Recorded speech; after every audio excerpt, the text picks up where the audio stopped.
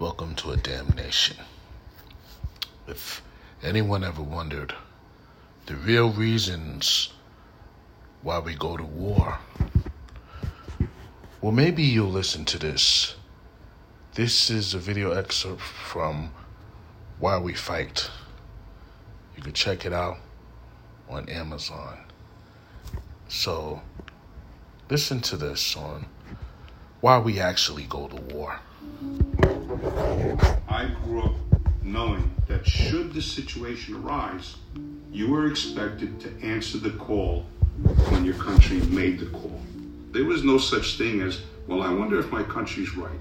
Is anybody lying to me about this? You don't grow up thinking that. You grow up saying, if the bugle calls, you go.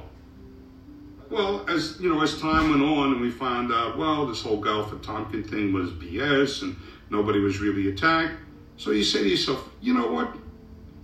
That's really crap, man. Why did somebody lie to us? There was no need to lie. We have been lied to in every military escapade, frankly, over the last 50 or 60 years, without exception. There's no better example probably than Vietnam, where you had the President of the United States and the top generals in the Pentagon out and out lying about the Gulf of Tonkin incident that got us into the war, about the casualties, about how the war was going. Anyone who has ever looked closely at the Vietnam War can see that the public and the media were manipulated substantially. We don't like to think of ourselves as a militant nation, but we are in fact an incredibly militant and militaristic nation. It's not a view of ourselves that we want to carry around, but the fact is we are. If the president and the military-industrial complex, the defense establishment, if they all have decided that suddenly there's a problem somewhere, we need to drop some bombs or even put land forces somewhere in some country, this is a ritual that we have been seeing for decades.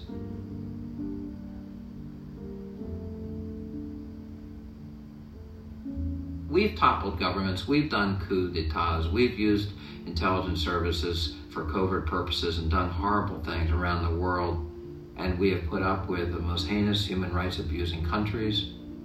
We have propped them up, we've even trained them how to commit human rights abuses. Today's demon was yesterday's friend, all in the name of either the Cold War or for commercial reasons.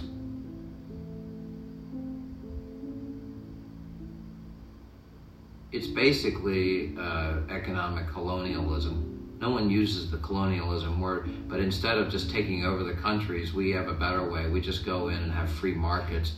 Whether we're trying to sell our products to their citizens or we're trying to mine their resources, we need to be in that country for some reason, and therefore we're going to talk about free markets, free trade. But what's really going on is we want our companies to get rich in your country. Heard that? There she is. That's what all the fuss is about. Oil.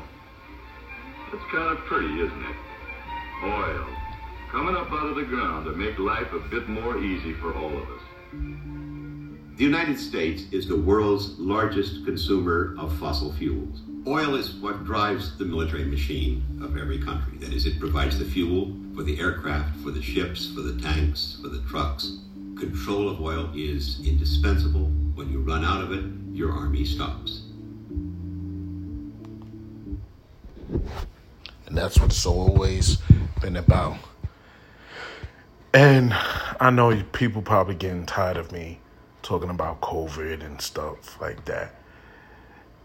When you're dealing with our country, and this isn't about hating on the country, I would love for this to be the great America that we so believed in. Well, as a black person, we already knew. It's some of you guys who was living in a bubble that didn't know. But this is what it's always been. It's never been about people's freedoms. It's always been economical. What can we gain? I mean, when you really think about it, why would we spend all this money attacking these people that don't have nothing. Because it's always been about oil. It's always been about taking people's property, like in Africa, their resources. That's it. That's all it's ever been. And now, well, we're going through a civil war now. This is all about people control, herd control. It's just something I want people to think about, especially these closed-minded ones. But maybe some people are born to be puppets. Peace.